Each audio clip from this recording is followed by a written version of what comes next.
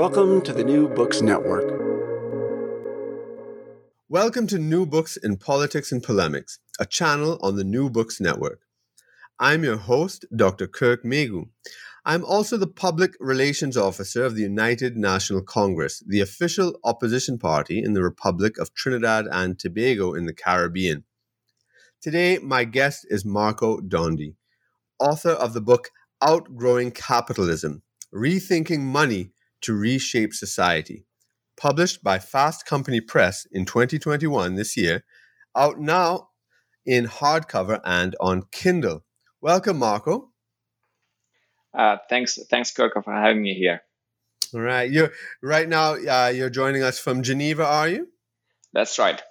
All right. Well, what are things like there right now? Not still green, but very, very rainy. So not the best season. Okay, great.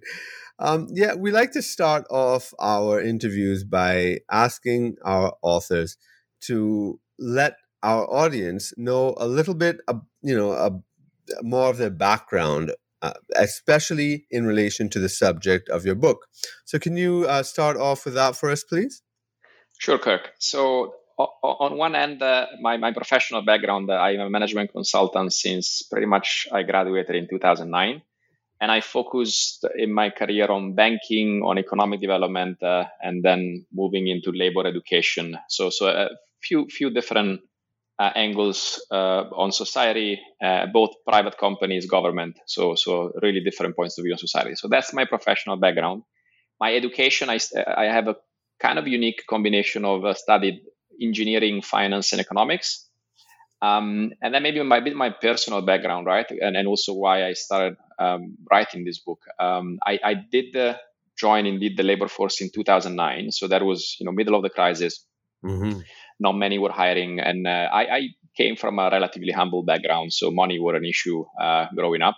Mm-hmm. And so that was in 2009, middle of the crisis, spent a lot of time and effort in universities. And Can I ask you a question there? Yes. I see with your studies in engineering, financing, and economics, that sounds like derivatives trading and things like that.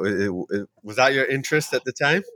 No, not really, actually. It was, officially the course was called management engineering, right? So there was a bit of engineering at the beginning, but then moving into economics, organization, finance from the point of view of, indeed, there was a bit of derivatives and so on, but that wasn't really the major and indeed not my interest at the time. It was though what I specialized in the first few years of work. I mostly worked with banks for the first couple of years of consulting. Mm-hmm. Right. Yeah. So you said you joined in 2000, the labor force in 2009, and and basically I still remember I had my round of interviews in consulting, which is kind of like the one thing that I wanted to do, and my current employer actually said, look, you screwed up an interview, so basically come back once you're done an internship. And I remember it was like there weren't many options out there, right? So I remember I said, look, if you want for an internship, why don't you offer me? And that hopefully if I'm good, you take me, right? Mm-hmm. And that stroke of luck was kind of a sliding door, because indeed they offered me an internship, but then I've been with them for over 10 years. But many opportunities opened to me just because of that stroke of luck, which is also what got me to think, I'm one of the few, right? The many others that had money issues and they didn't have this stroke of luck, they didn't get to, I guess, have the opportunities that I have, which also led me to, for example, take a year off and really think about how to live and pursue my purpose, if you want, and find my purpose in life, and ultimately got me to write this book.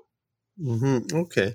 And so in terms of finding your purpose in life, I know you've talked about Swaziland, your time there, and that seems to be transformative.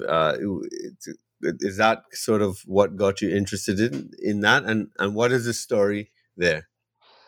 Yeah, so the story there is that as part of my actually career, I was paid to do an MBA, right? Which is a thing that with my background, I didn't even know what an MBA is, and so that was a year out of work when you really have time to reflect. And I kind of had my quarter life crisis at that time. I was 26.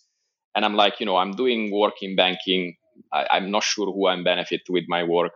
Is this really how I want to live most of my working time, right? It's a lot of time. And so Mm-hmm. after that MBA, I took another year off indeed, and I went volunteering in Swaziland, where mostly I was still consulting, but for figuring out how to increase the maize yield in Swaziland, which is basically in smallholders. So basically, most of the people who are farmers, they are eating maize. So Mm-hmm. that felt just very good from, I can work and spend my time in doing something that I think it has direct value to society. But I think the biggest changing experience for me was when I had the time to take a 10 days meditation retreat.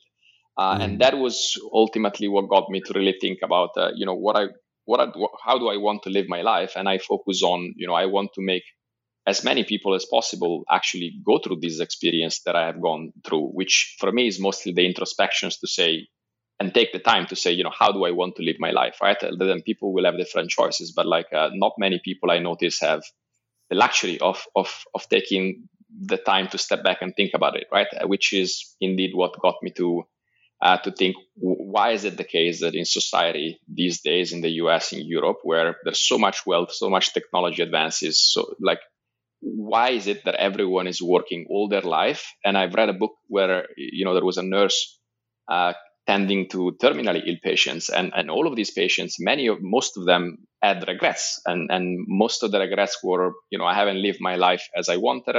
I've worked too much. I lived the life of that other wanted me to live. And for me, it's like, how come that we really have to get to the deathbed before taking a step back in life and saying, how do I want to live it?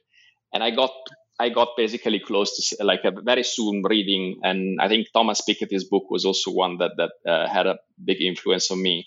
On it seems to be intrinsic in capitalism that we continuously increase an inequality, we concentrate wealth, and therefore there's a lot of people that are left with making ends meet and having to really focus all of their energy and mindshare on just holding on to a job that they have. Yeah, that really resonates with me as well, because I was born and grew up, well, in the United States and Canada, and to immigrant parents, and I just decided to leave when I was 21, back to the home of my parents, where I wasn't even born.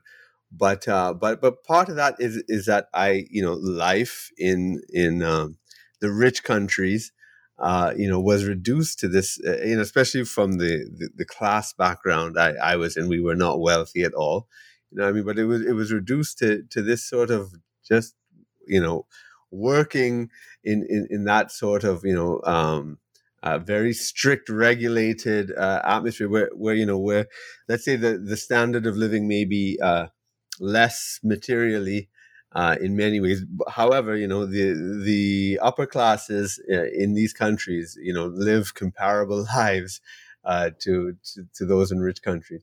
But there is this, real uh, um, paradox, because I actually feel, freer and more fulfilled in a less materially advanced context, than so many people here who have fantasies about going abroad. So that's very interesting, I think, and something that resonates with me when I look at your work and hear your story.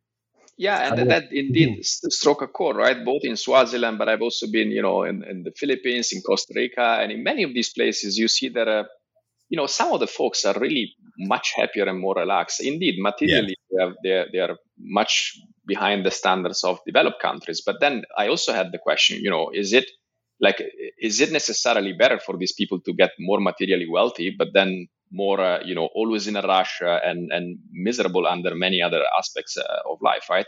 So that also indeed got me to think: is it really should we keep trying to get these countries to follow the economic development model and the future that we have grown to be accustomed in the US and Europe?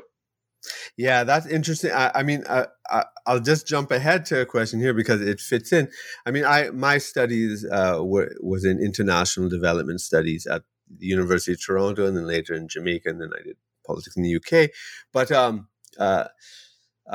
yeah, I mean, the critique of GDP is an old one, since probably since it started, but definitely, when you had the gross national happiness from Bhutan, and then when I remember when the Human Development Index came out in 1990, I was sort of involved in that process in critiquing GDP, um, as the measure, and then also in my own life, critiquing the idea of whether those societies, the rich countries, are really the model for everybody.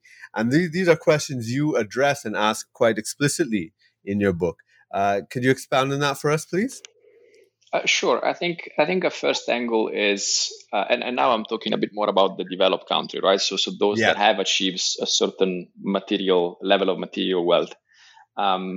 There's actually a lot of research that now shows that GDP is actually completely uncorrelated to most of well-being metrics, right? Whether you take well-being on subjective well-being, so how people think about their happiness and life satisfaction, or whether you take actual metrics like whether you look at the environment sustainability, or you look at suicide rates, or homicide rate, like you name it. Actually, there's basically no more correlation after, I think, the level that Kate Pickett, basically there was a book, The Spirit Level, did this analysis on one of the many analyses on this. It just, you increase GDP per capita, but that doesn't really mean anything in terms of all the other well-being metric, right? So that was already striking a chord. It's a question on, then why are we still focused so much on GDP, right? When you look into GDP, indeed, there is the concept is it's what countries produce, and if they produce them, someone buys them, it means that generates value, right? That's why typically you say gross domestic product, but another way to call it is value added, right? At the same time, the fact that there's a monetary transaction does not mean that this is actually something that creates value, right? And also the fact that if there's not a monetary transaction, that also doesn't mean that a certain transaction didn't happen that created value, right? That's why most of home based work, the housewives or the husband, like house husbands now as well. But basically, there's a lot of work in the home that is not valued. A lot of the actually now Facebook, Google, a lot of items are basically given for free, right? On the other hand, if you have a car accident I remember it was, I think, New Zealand, there was a study, a car accident increases GDP, a deadly car accident increases GDP by 1 million. This is not something, of course, it's a problem, you need to fix it. And this is the same for, the healthcare industry, right? Like the more people are sick and then you fix them, the more that increases GDP. But if you had everyone healthy, GDP decreases a lot, but there's much more value in having everyone healthy than having everyone sick and then trying to tend to them, right? So there's a lot of, I guess, technicality also on even as a measure of value is actually not a good metric, right? But I would say, to me, the most important issue is that it seems to be one of the few things that we have grown accustomed to measure. Not that measuring it is easy, right? Like if you go into the weeds of how GDP is measured and estimated, there's also a lot of issues there. But at the end of the day, most of governments, when they need to approve certain initiative, they need to estimate, is this initiative, what's the impact on GDP, what's the impact on taxes, and so on. And so that really goes into the core of policymaking and in the core of government spending. And I think that is a bit of an issue, because it's if you focus on something that doesn't increase many metrics of well-being, then you're basically optimizing for and taking decisions for the wrong goals. Yeah, absolutely. So let's get to your book title. So there are two, I guess, two big concepts embedded in the title itself, and the title and the subtitle.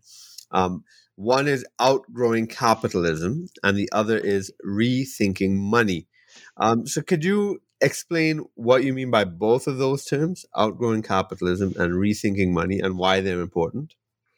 Let me start with outgrowing capitalism, and I think the concept of outgrowing is showing that capitalism was definitely useful and it had a lot of value, right? So it's not that we're like I didn't want to call something like, let's dismantle capitalism, or like there's a lot of positives in capitalism, right? But the Right. concept about growing is, as a kid grows, you can't keep him. If it's 3 years old, you want to change the clothes that he had when he was 2 years old, right? And so the idea that is behind this is, as societies have developed and we have reached, luckily in the US and Europe, like at a certain level of economic maturity, where first, like, I think basically we could afford a change of clothes. And then the second thing that it also we need to be aware of is that you also need to change clothes. If you go out and it's sunny, you wear some clothes. If it's rainy, you change your clothes, right? And I think now it's a period in the history of Earth, if you want, that you have climate change, you have an aging population, you have artificial intelligence. There's a lot of external trends that are questioning whether the clothes of capitalism are still the good one, right? And so the idea of outgrowing is basically showing why capitalism was good and has been good so far. And my argument is that it might already be the case that we have already outgrown it. So the clothes is actually already quite tight. If we look at the future, to me, it's time that we need to look at what other clothes can we put on, because this is not really what we want.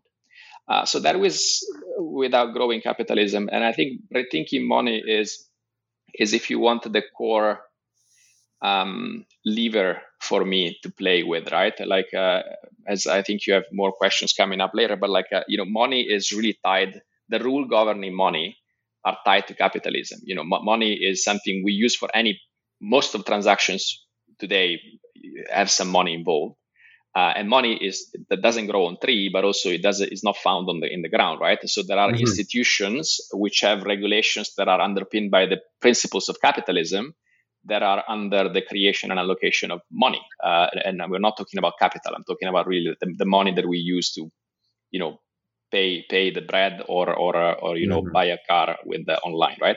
So this is it is these rules that given money is everywhere in society, and I always had this question also from my engineering, I guess, angle that, I didn't see the money flow in the system, and how capitalism set up the monetary institutions being the best or the most efficient way to do it. Like, that was the lever that I basically said, okay, like, I want to change capitalism. The way that I think I can improve it is by changing the way money is created and allocated. So that was a bit the rethinking money. And maybe the last thing is, if I go back to the idea of GDP and a bit like, why did I start to write this book, right? It's because I thought not many people have the luxury to basically take some time off and have a safety net to say, I don't for a year, for 6 months, I don't need to think of money and to work. I want to focus on how do I develop, how do I find my purpose, and then I set the direction, and then I go for it, right? And so the idea that is if you actually look at the GDP per capita and within a country as well, there is a limit, like there is a threshold that if you are underneath, actually things become much harder, right? Like, you start taking any jobs that you can take, you don't leave bad jobs, even marriages, you're stuck in bad marriages and you can't get out of it because of money. So there seems to be a comfort threshold above which you kind of have opportunities, below which you're stuck. And so for me, the idea was like, well, if the problem is we need to get as many people above that threshold, well, that threshold, it's not actually that expensive. I mean, it is expensive, but it's a money issue, right? It's not and this is linked to the topic of universal basic income, right? A lot of people are talking about it, right? Yeah. What if we give enough money to people just to get at least at that comfort threshold? And then, everything above is a bonus. You need to, work hard to get more. But at least you no longer live in a society where, you either work full time, whatever job you get, or you're basically on a street, right? That is an unnecessary amount of stress for the society we have developed into now. So the argument in your book, could you just summarize it for our audience? Yeah. So I would say the argument is societies in developed countries have come to a moment in which we can shift away from, let's say, having capitalism as a core foundation of the way we actually mostly create and allocate money. And we can start allocating a portion, creating and allocating a portion of this money, which we need to create every year. And there's a mechanism to create money every year. Instead of allocating it in the way that it works today, which is mostly by bank lending policies, we would allocate it for a universal basic income. So basically, every year we create some money, we fund a universal basic income. If needed, we could fund other priorities, but of course, as soon as you extend the list of things you fund with new money, you just create too much, and so that creates problem. But so the core argument is we no longer need to, everyone needs to be working full time, all like 4 years of their life. We have some room to basically give some slack to someone, or at least it doesn't mean that people don't work. It means that sometime they can take some time off, or they can work less, or they can work part time, because we don't need as many people to work now as we used to do in the past. And I think if we shift some of their time and we give that security to focus also on fulfilling their own lives, we can create better societies. And in the meantime, I also argue that you can still actually grow the economy, because it's I think you still have some questions later, but it's possible. Right. So I mean, there are a lot of other sort of movements and concepts that I would like to link your ideas to, but let's explore your ideas a little bit more. Yeah. So monetism is you've coined a concept called monetism, and if I really understand it properly, your book is basically kind of on your theory of monetism. And so if you could explain that and tell me if I'm right in my interpretation there. So if you could explain that, where the idea came from and what monetism is. You have this money tree, permanent money. You spoke about UBI already. So how these things are related, what it means, etc. If you could explain that. So I need to take a step back on, because I think money is one of those concepts that most of people don't have clear how money works today, right? And so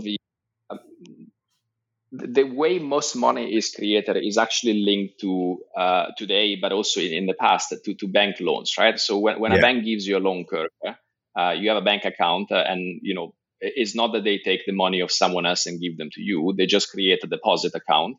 And so now you have a deposit, and they have an asset which is called a loan. So their balance sheet is expanded, and with those same electronic money, Kirk, that you now have, you're gonna pay.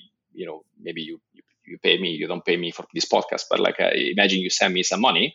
Yeah, I have an electronic digit in my bank account. So the way money expanded every year is mostly through this bank activity of creating loans. Is that the same thing as fractional reserve banking, or more or less? It kind of is. Although I think that model is also kind of not really precise, right? Because the idea is that you have a certain limit of the amount of money that you can create, that banks can create. But the reality is that every year this is a continuously growing pie, right? So you can always expand. And yes, there are some limits.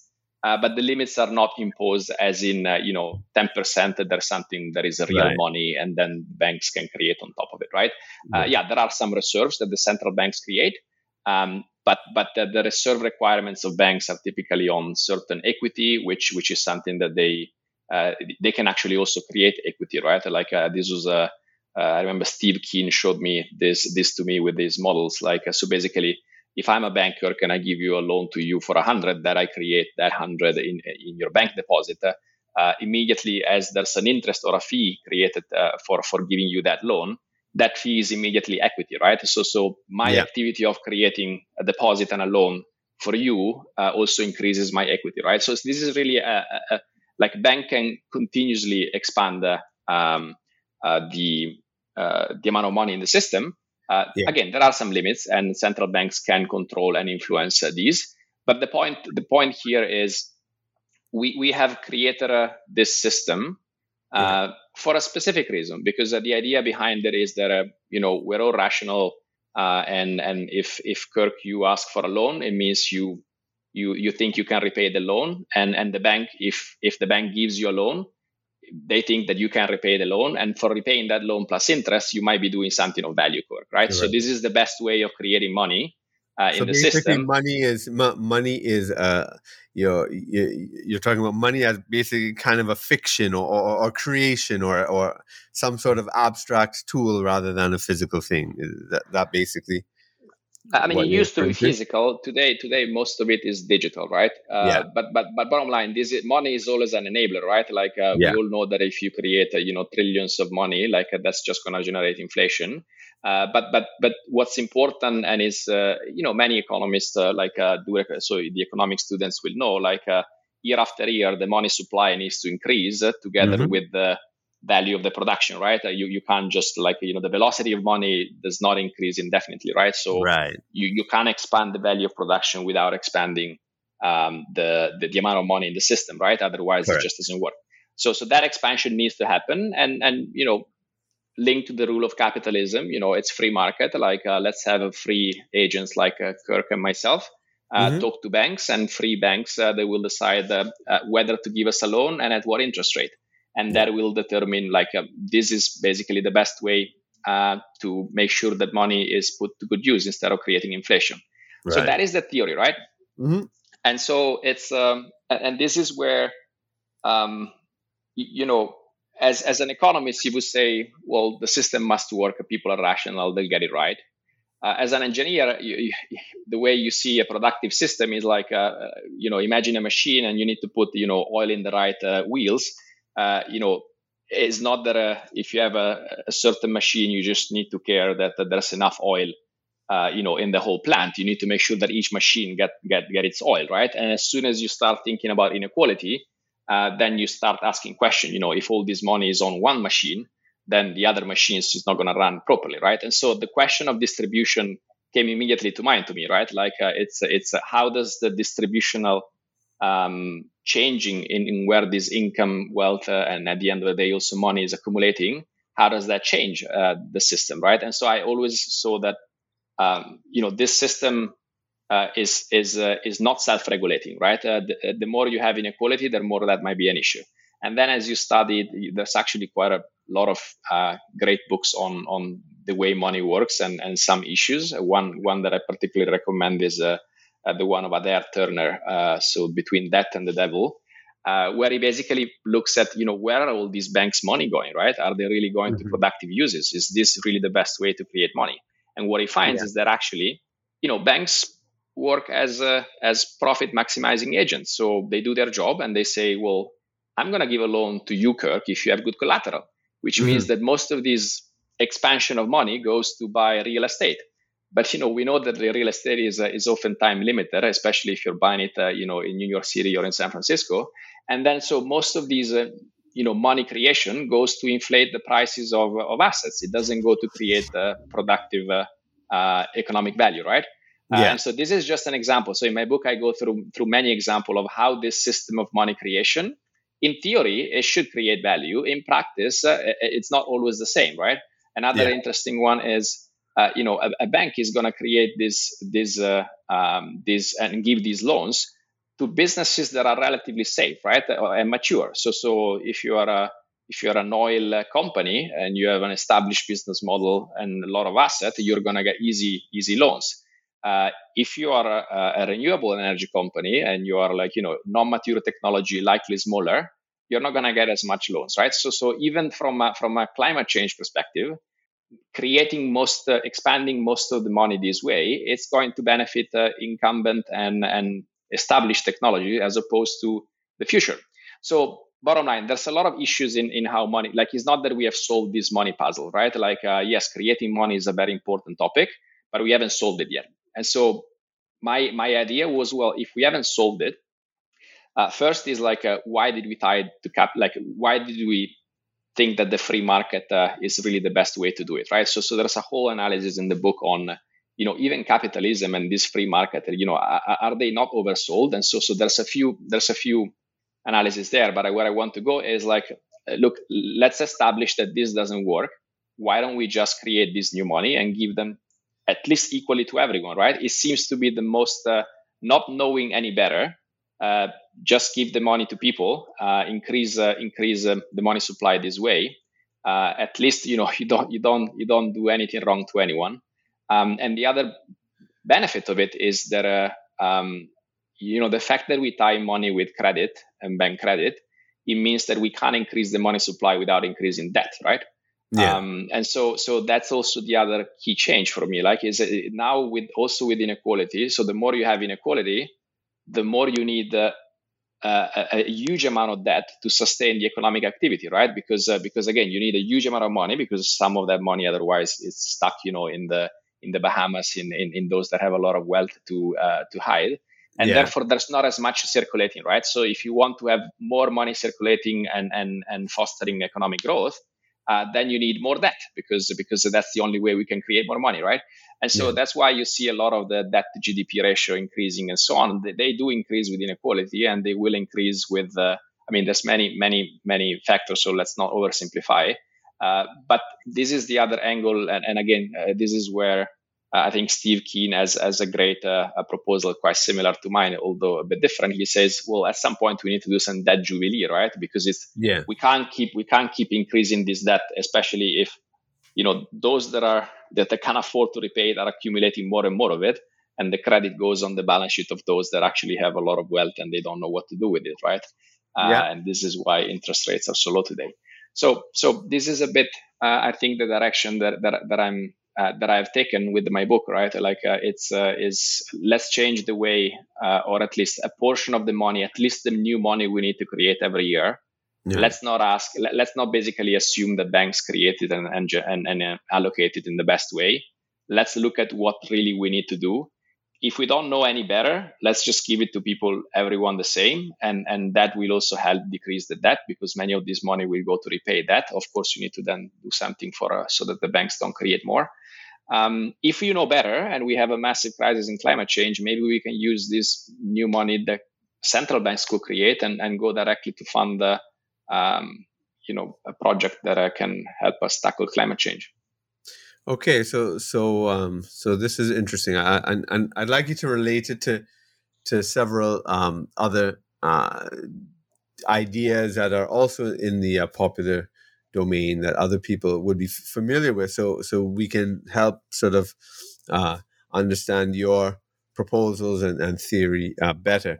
But in terms of UBI, so from my understanding, UBI is central to your idea of monetism as an alternative way of let's say money allocation, as opposed to giving it to banks to create debt. How is this similar or different to Andrew Yang's proposal?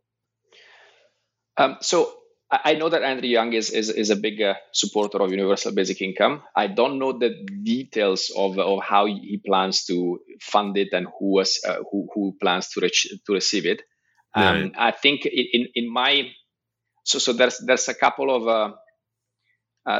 of things to consider. So I think first is the the eligibility criteria, like who should have these and how much, right?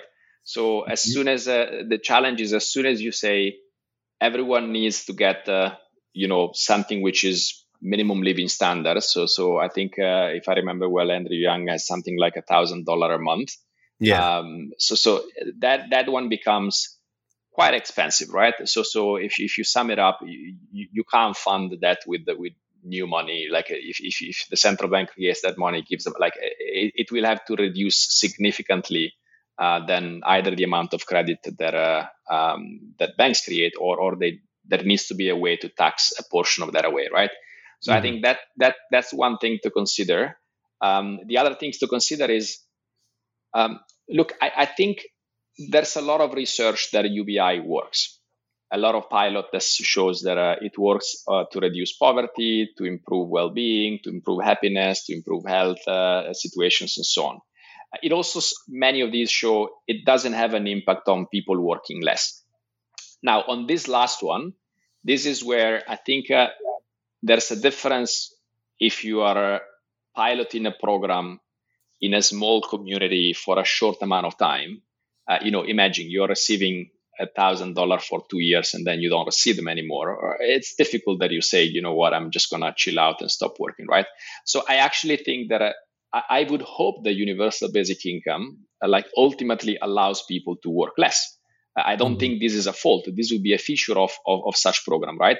The question is what's the right timing and the right magnitude, right? Because I do agree that hopefully in the future, with artificial intelligence being able to substitute more working activities and the diffusion of this technology being more prevalent across society, because it's not just enough that IBM or Google invents an algorithm, right? There's a lot that needs to happen from that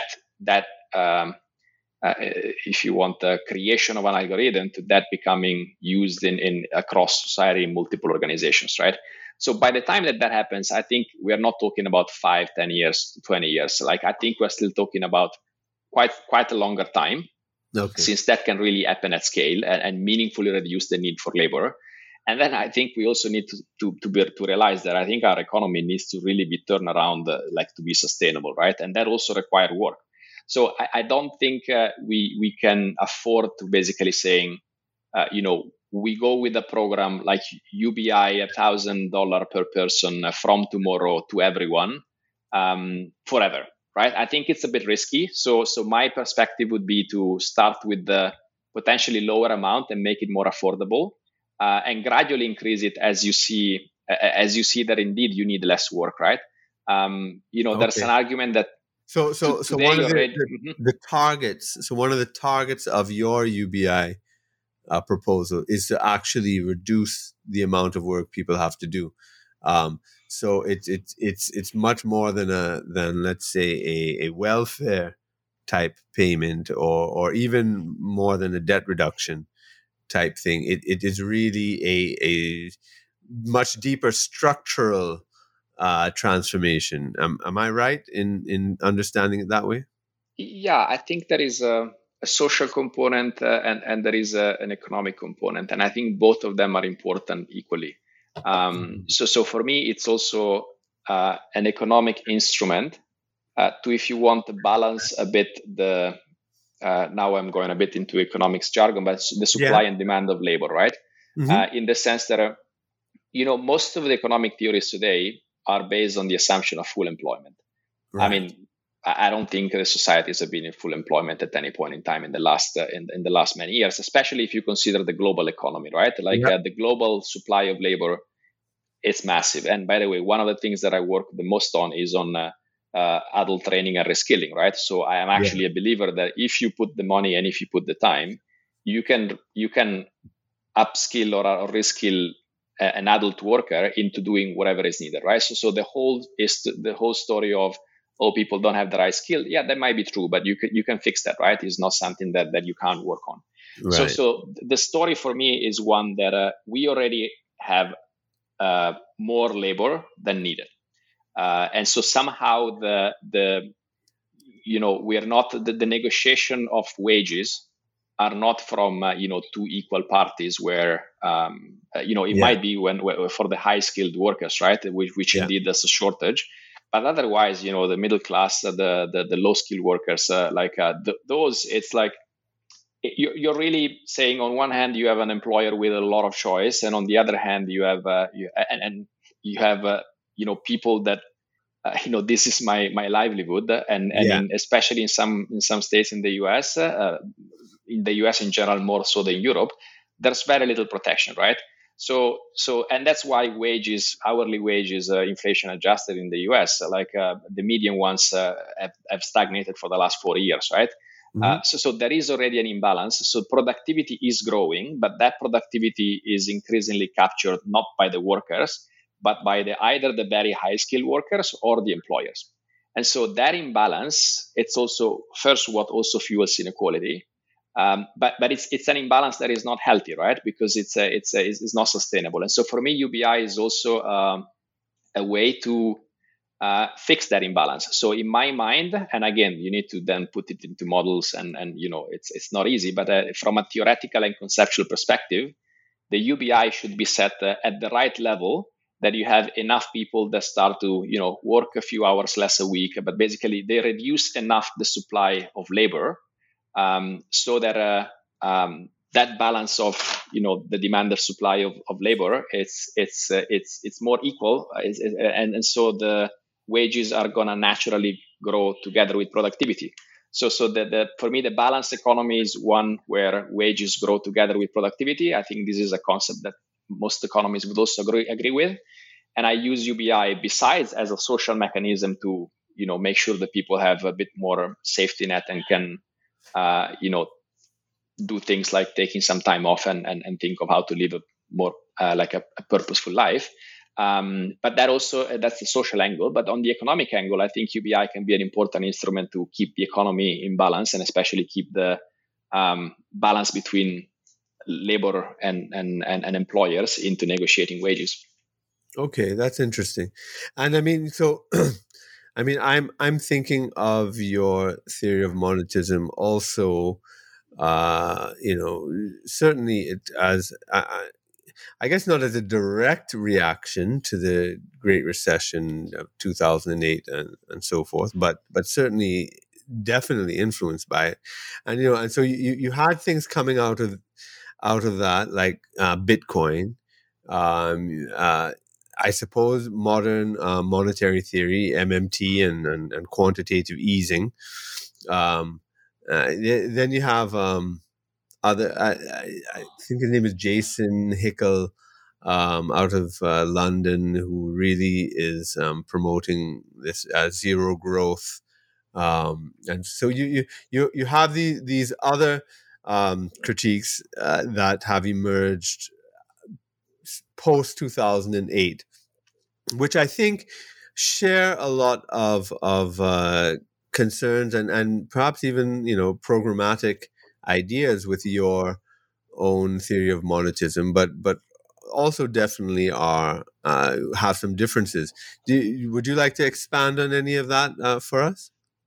Yeah, happy to. And so let me start. In general, I think we are at a point in which ambitious and more radical rethinking is needed, at least just to raise the level of ambition and debate, right? I think it's not the time to small tweaks. It might be the time for a bit of a leap, right? I think in evolution, oftentimes you have, you have the Saltation. yeah, it's like there is oftentimes there's the small the evolution goes into small steps, and then there's a leap, right? Yeah. I think we might be at the time where some sort of leap is needed. So I think any of those type of deeper critique, I'm very sympathetic with. I think there's just value in increasing the level of let's really not be stuck into all these institutional barriers and mental barriers we have imposed ourselves, right? I think in the three that you mentioned, I find more merit in some than others.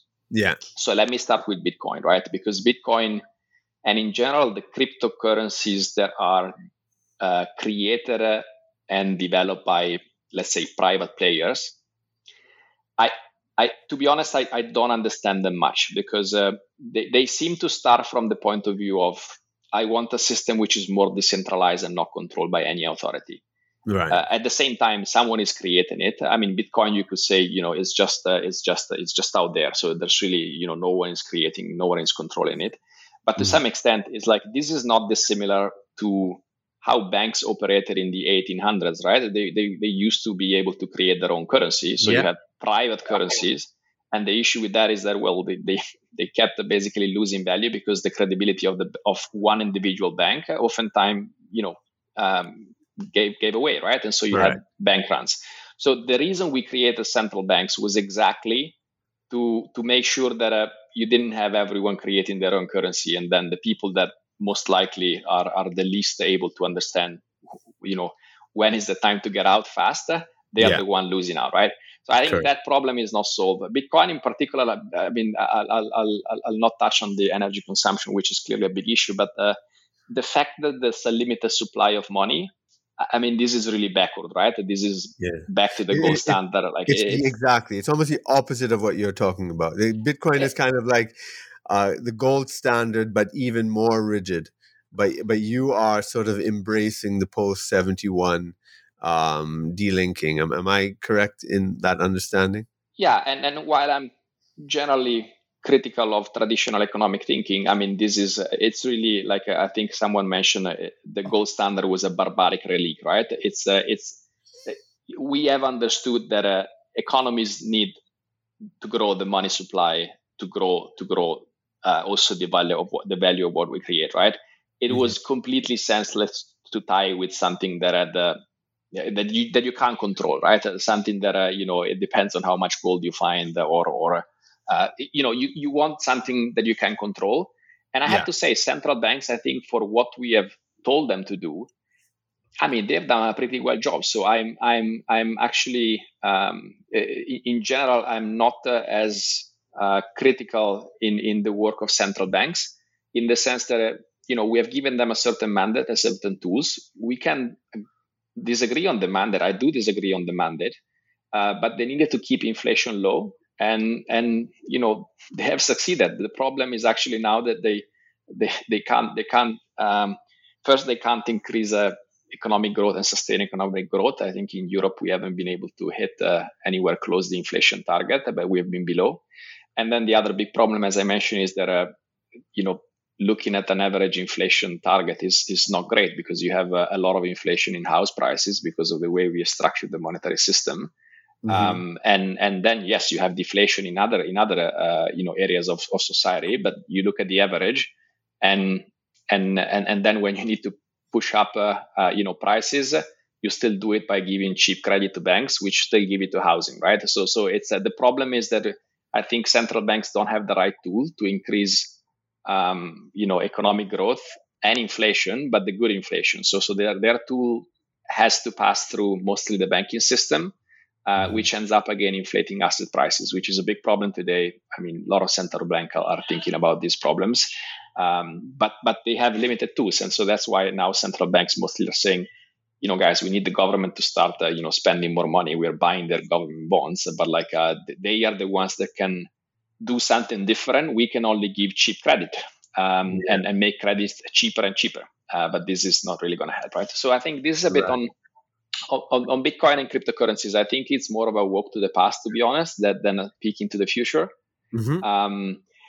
On modern monetary theory is interesting, right? And I think it has had a huge success in basically saying something that every economist knew, but I think most of people didn't, right?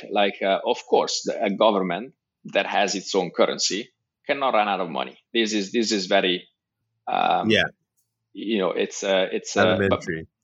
Exactly.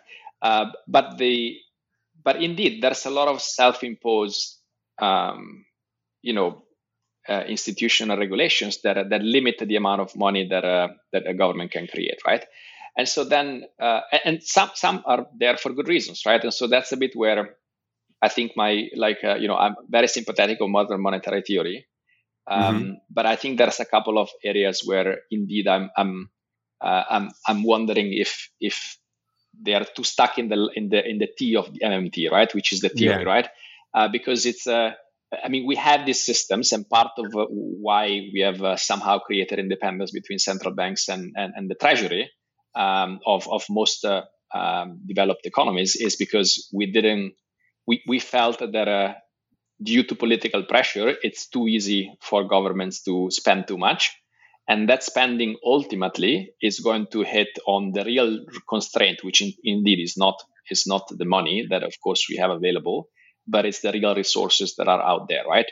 And so the question is, it goes back to, I've read a lot of exchanges between, I think it's Paul Krugman that writes a lot against modern monetary theory and then the modern monetary theory. So in this exchange, I find myself in the middle, right? Because I disagree with the view of traditional economists, and I think in this way, Paul Krugman is a bit, on that end, where he says, there's a limited amount of funds available out there. If the public sector basically absorbs them, then there are less available from the private sector.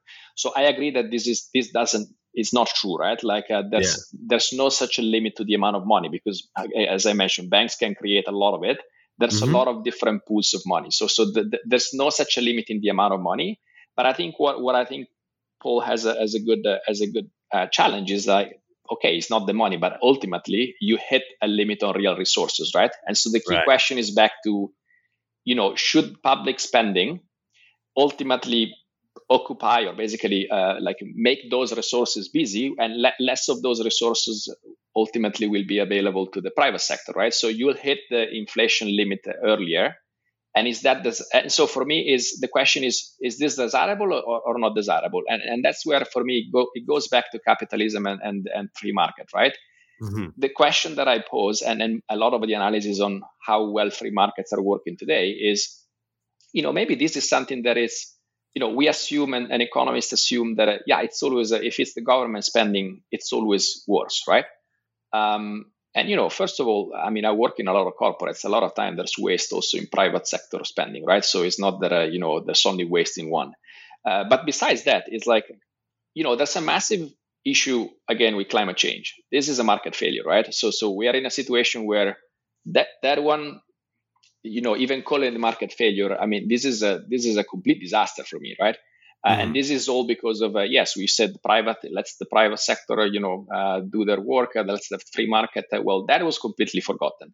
Then you have inequality that keeps increasing. So the question for me is, are we really sure that today, like a developed government, like in the US or in Europe, if we let them spend more money, would that really create less societal value than if we let those money be ultimately invested, and therefore the real resources taken on from private institutions, right? For me, it's a question mark, right? Like I'm sure that as long as those money go to fund the climate change projects, and they might be spent and used by private company, but it's the allocation point for me here, right?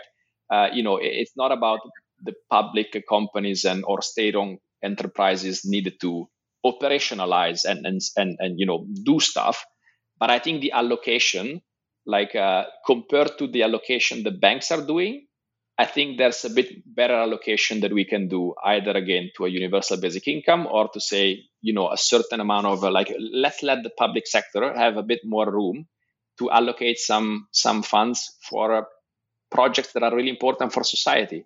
Maybe if we can afford less, it's going to be more expensive for some private company to produce luxury goods. That's fine. Like I think it's better if we invest more in climate change, in education, and we fund a universal basic income. Maybe not immediately €1,000 per month, but some basic. Basically, I'm at the point where, are we really sure that it's always better to let private sector manage resources, as opposed to the allocation of resources, as opposed to have a bit more public sector allocated resources to private companies, but on projects that are good for society and not good for whoever has the money to buy whatever the private sector is producing. Right.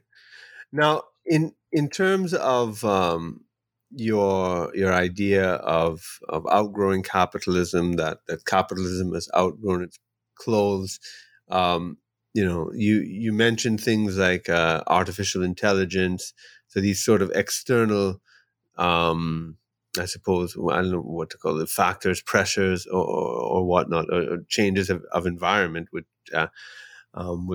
might also make capitalism, at least as traditionally practiced, not useful. And then the pandemic, of course, has changed things tremendously. The increasing national debt, increasing inequality, printing money, and questions about the collapse of the US dollar, the role of China, in the whole global economy. So all these things that I suppose would also be challenges to the way capitalism is operated and being conceived of.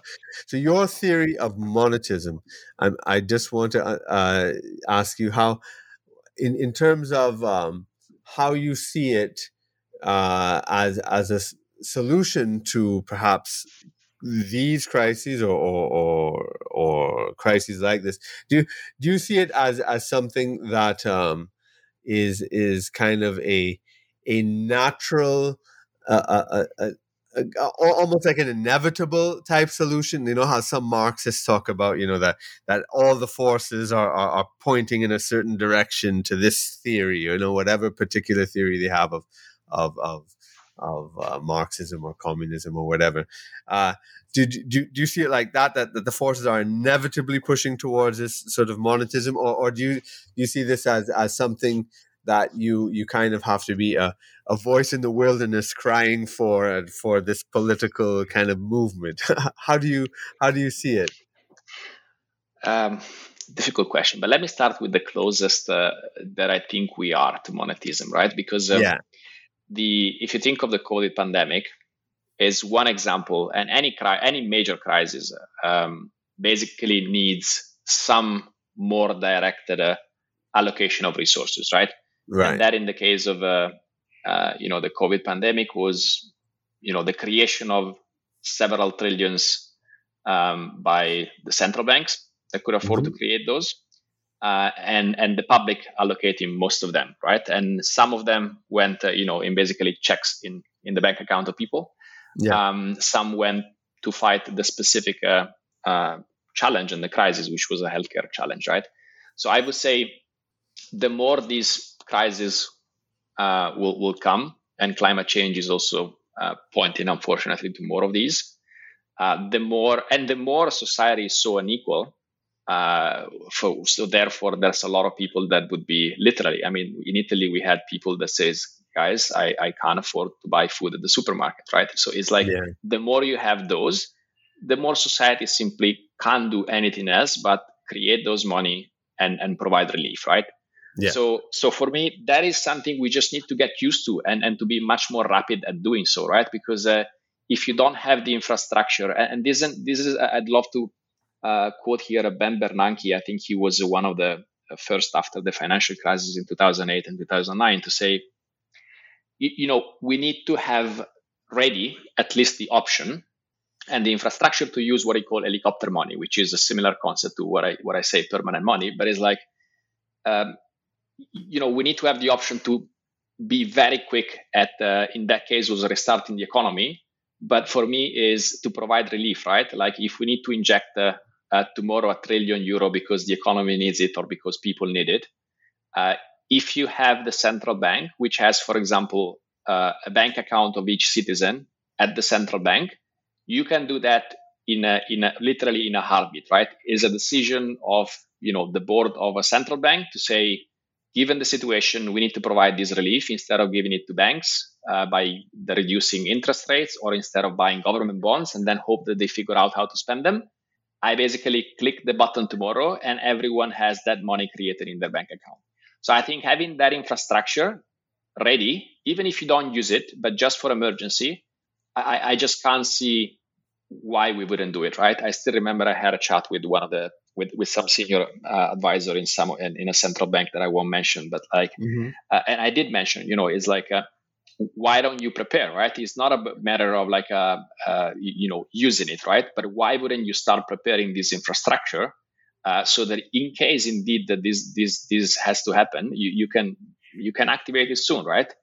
Yeah. And so in that case, I don't know how much they were just very confident of all the learnings they had done through the financial crisis, and they all felt that we have so many tools that we can use. But they didn't seem as concerned as I thought they should be.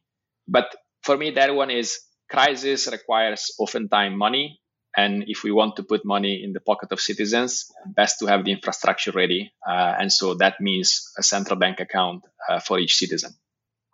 So that is, I think, is the closest that I just don't understand why we're not doing it. Right. I think mostly it's a political issue in the sense that as soon as you do that, on one end, you start thinking, but then, you're crowding out the banking sector, you're destabilizing the banking sector, because there are a lot of discussion also on central bank digital currencies these days, right? That are emerging.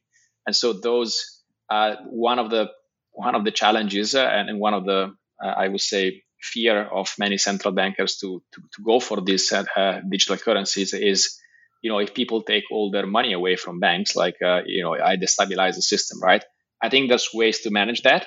But I think it's, ultimately we go there. It's just going to take its time, right? So I'm positive, especially given the reaction to the COVID crisis. And by the way, I'm really very positively impressed by the ability and quality of central bankers, right? I think they have they have much improved the reaction to crisis, for example, compared to the 29 and to other crises in the past. It's just a question of they are not risk takers, so they really want to stick to their mandate, and therefore the push needs to come from outside. It's almost like I feel the central bankers need the help of the government and of the the people at the end of the day to allow them to change the way that they can operate. So that's on something that I hope it's inevitable and it's just a question of time. Right. I think on going as far as, for me, is really a question of how much should we still rely on the banking industry as opposed to as the major source of allocating resources, right? And therefore the free markets. And so for me is my hope is that really it's the climate change angle here that comes to play, right? We just need to overinvest. And if there's some waste, that's you just plan, right? Like it's fine. It's a risk. It's or better. It's you account there will be some waste, but I'd rather really overinvest in turning the economy into a sustainable one. And this needs to be directed with incentives, right? Like you need public incentives. So what I hope is that indeed, like the public debt to GDP will grow so much that at some point it will just first people will just get used to it. Yes, there's this is the way it is, and we're fine with it. And then on the other end, with all this money that is generated through public deficits at the end, that means that naturally, like central banks will need to tighten, and increase again interest rates, which haven't been high for a lot of time, because that will of course generate pressure on inflation, right? So I do have the hope that actually this is inevitable. So we are walking into it and stumbling into it. And unfortunately, of course, if you walk and stumble into these things, it's a bit more painful. But I do think it's in some directions are inevitable. The hope is indeed that my screaming and this book basically makes enough people say, why don't we kind of strategize a bit and plan for this rather than just keep walking into it crisis after crisis. Right. So, well, that might be the answer to my final question, because I was going to ask, what, as we wrap up, what message would you like to leave your readers with? That sounds like it. Is it, or is there something else? That's kind of my hope, right? It's I do believe that the policymakers do listen a lot to the opinion of people, right? And so for me, especially the more educated, so if this is going to universities, right?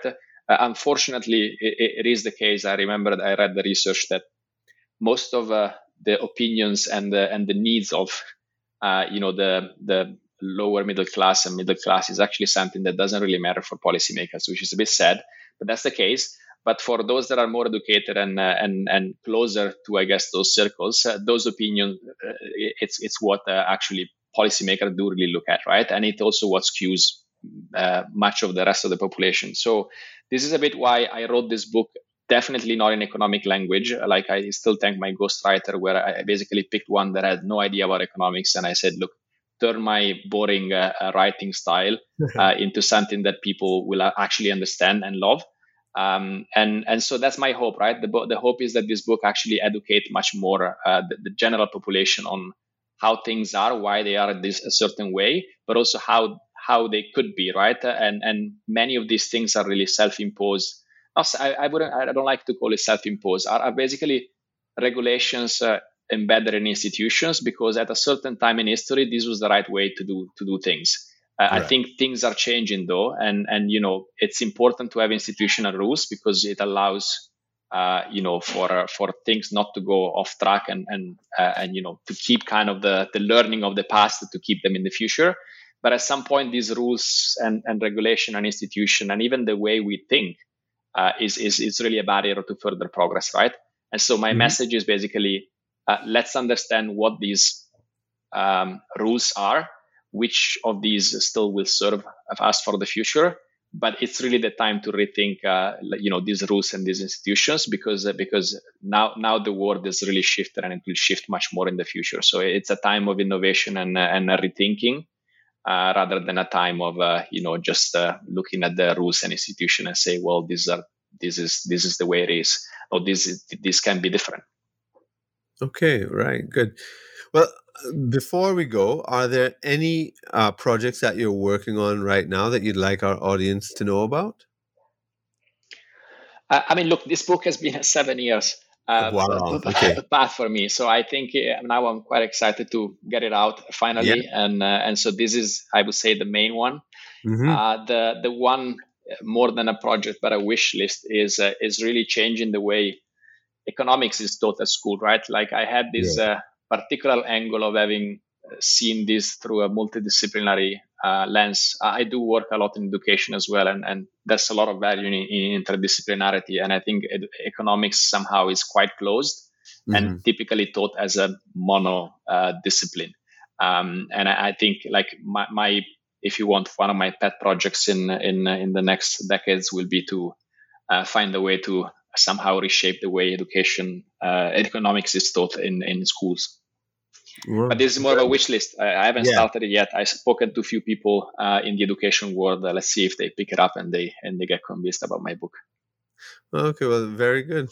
Well, thanks so much for this interview. It's been very informative and enjoyable. Thanks, Kirk. It was enjoyable to me as well. Thanks for inviting me. Great. Well, once again, the book is Outgrowing Capitalism, Rethinking Money to Reshape Society. And we've been speaking to the author, Marco Dondi.